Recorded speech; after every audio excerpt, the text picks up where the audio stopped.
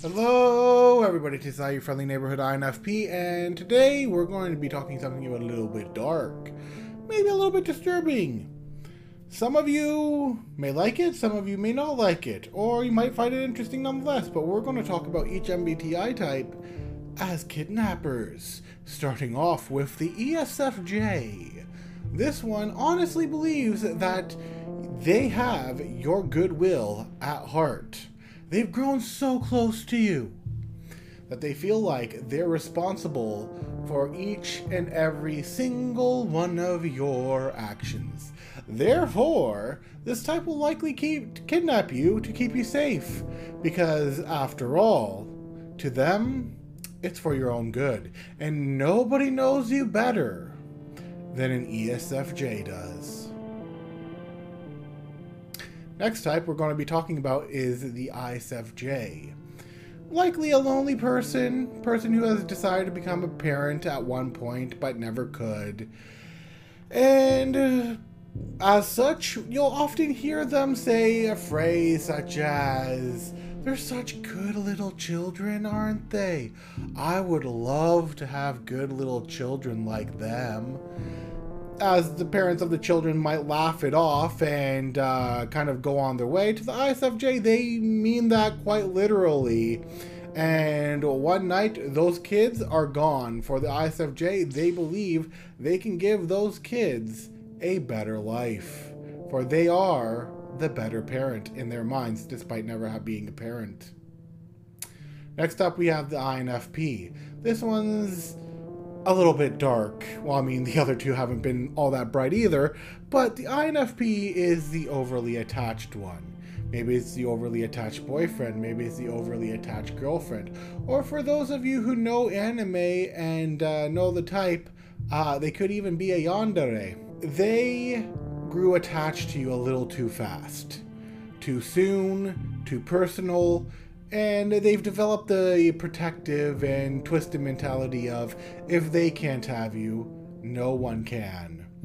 As such, they have a bunch of pointy things lying around to threaten to keep you around, because after all, their love is the only love that should matter. ENFP. This one's a little bit out there, but this is truthfully probably one of the absent-minded ones, for this one started with an idea that led to another idea, which then led to another idea. And obviously, knowing that they can't get their friends to, say, tag along with said idea, they may have drugged said friends, and the next thing those friends know is that they're waking up in a boat in the middle of the Bermuda Triangle, which then shortly crashes thereafter, and they have to wait for rescue. Or maybe something else happens to them. Who knows? But how the ENFP got the friends there without the friends waking up or being cognizant of the factor, one can never tell, but there they go anyways. The INTP. This one also started with a thought. The said thought being, I wonder what would happen if I. To them, doing something would be more of an experiment. They want to see what the psyche of said victim would look like. They would want to see how they would act. They would want to, push a few buttons here and there, and as such, they would kidnap somebody close or somebody far and essentially put those tests to use to see what the results are. Now, of course, they wouldn't keep them around, for the INTP, in this case, would find it far too bothersome to keep looking after them. So as soon as the experiment is done, they're free to leave. But, oops, the INTP forgot them how and which way to get out. Next, we have the ENTP. They got bored. It's never a good sign when an ENTP gets bored. It's actually very dangerous when an ENTP gets bored and has a bit of a twisted personality, especially if the ENTP decides they want to watch some real-life drama in a certain battle royale setting.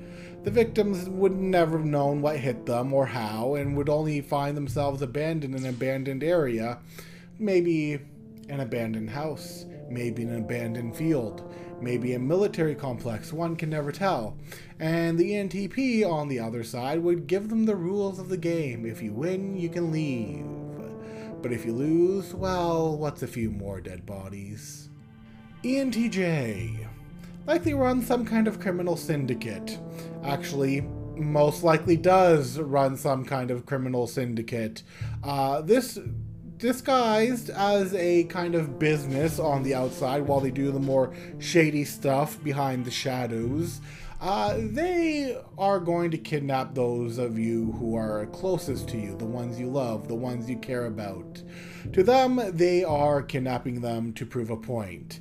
A point stating that they know where you live, they know where your loved ones live, they know where all the things you care about are, so unless you give them your utmost fealty, well, oops, there goes the people you love. Moving on, we have the INTJ. Never one to do the kidnapping themselves. I mean, why bother? They've got better things to do. But they will plan a kidnapping to happen, hire someone to do the kidnapping for them. Power, money, and basically just pretty much, in this case, power and money is their motive. And why should they get their hands dirty? After all, when they're trying to achieve what they're trying to achieve, they have other people they can delegate those tasks to. As such, their web is far and wide. And the ones they kidnap will be people of high social status, of high wealth, of high power. Or, you know, at least their family members to get them to pay a ransom or two.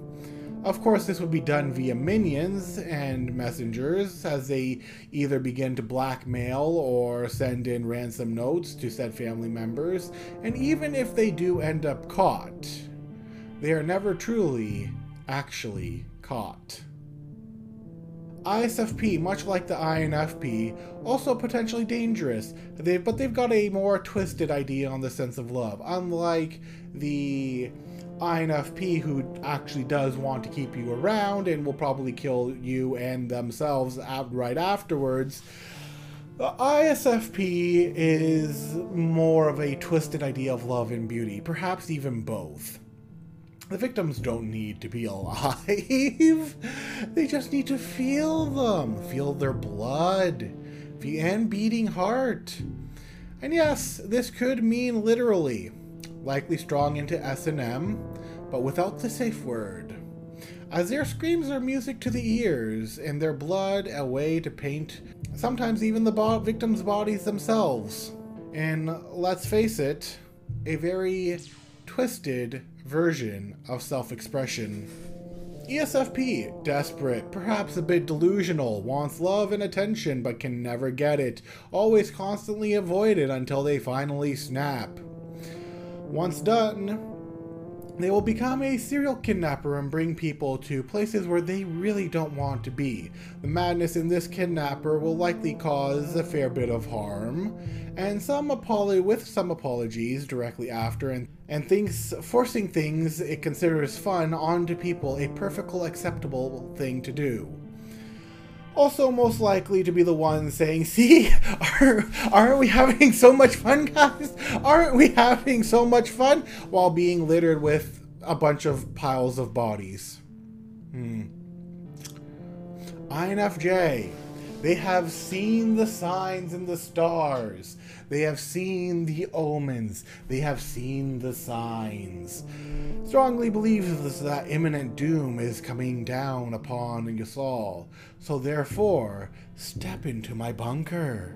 They will bring in the people that they love, convince other people to come in. It is their safety they hold at utmost, and their safety they will keep underground in a bunker until they perceive that such threats have disappeared. ENFJ, the cult leader, likely will have convinced a group of teenagers or young adults that they are a god amongst men and they are to be worshipped. Will likely lead them to also an abandoned area, much like an INFJ, and then continuously manipulate and indoctrinate them into believing that they are who they say they are, even though they are not. As such, these teenagers would become their most devoted acolytes and follow the will of the ENFJ wherever they go, thus kidnapping more people for the ENFJ to indoctrinate. For after all, that ENFJ is to be worshipped and obeyed, and anyone who does not is to be... Moving on. ISTP, don't travel in the woods alone at night. For there is one out there who sees you as a thrill of the hunt, a game, if you will. They have their own little special cabin in the woods. Yes, like that cabin in the woods.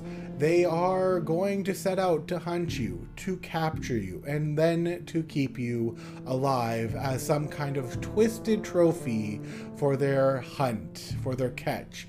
And after all, for them it is far more interesting to keep you alive than to have you be dead. ESTP. This one has kidnapped somebody who is important to their arch nemesis, the hero, if you will. Why? To fight them, of course. Why? The hero has eluded them so long and so far. It is time that they have their epic showdown. So what better way to get their epic showdown than to kidnap the very person said hero loves? And if the hero doesn't arrive, well, they'll just have to push somebody off of a cliff. Now, it's not like they're actually going to do that because they are fully intending for the hero to arrive so that they can have their epic showdown that'll be written in the pages of history. ISTJ, likely one of the minions. For them, it is just a job. They do not question, or maybe they do question, but they don't think too hard about it. They have been very loyal to these people for a very long time, and they're not going to break that loyalty. They've gone through the same routine, gone through the same patterns. What bother is it for them to change? For them, kidnapping you isn't personal. It's just business. And then ESTJ, much like the ENTJ, probably runs some kind of mafia group, maybe a Yakuza or the Triad or whatever you will. This type has probably kidnapped you because you're the idiot who decided to, shall we say, borrow from some loan sharks. Or maybe that's not you that they kidnap, but somebody that you love. And if the loan isn't paid back to said loan sharks, well, what's a finger or two? Anyways, that has been it for the MBTI types as kidnappers. Do tell me what you think, and if you like my content, do be sure to like, share, and subscribe, and I will see you guys next time for a hopefully not as dark video. Until next time, bye-bye!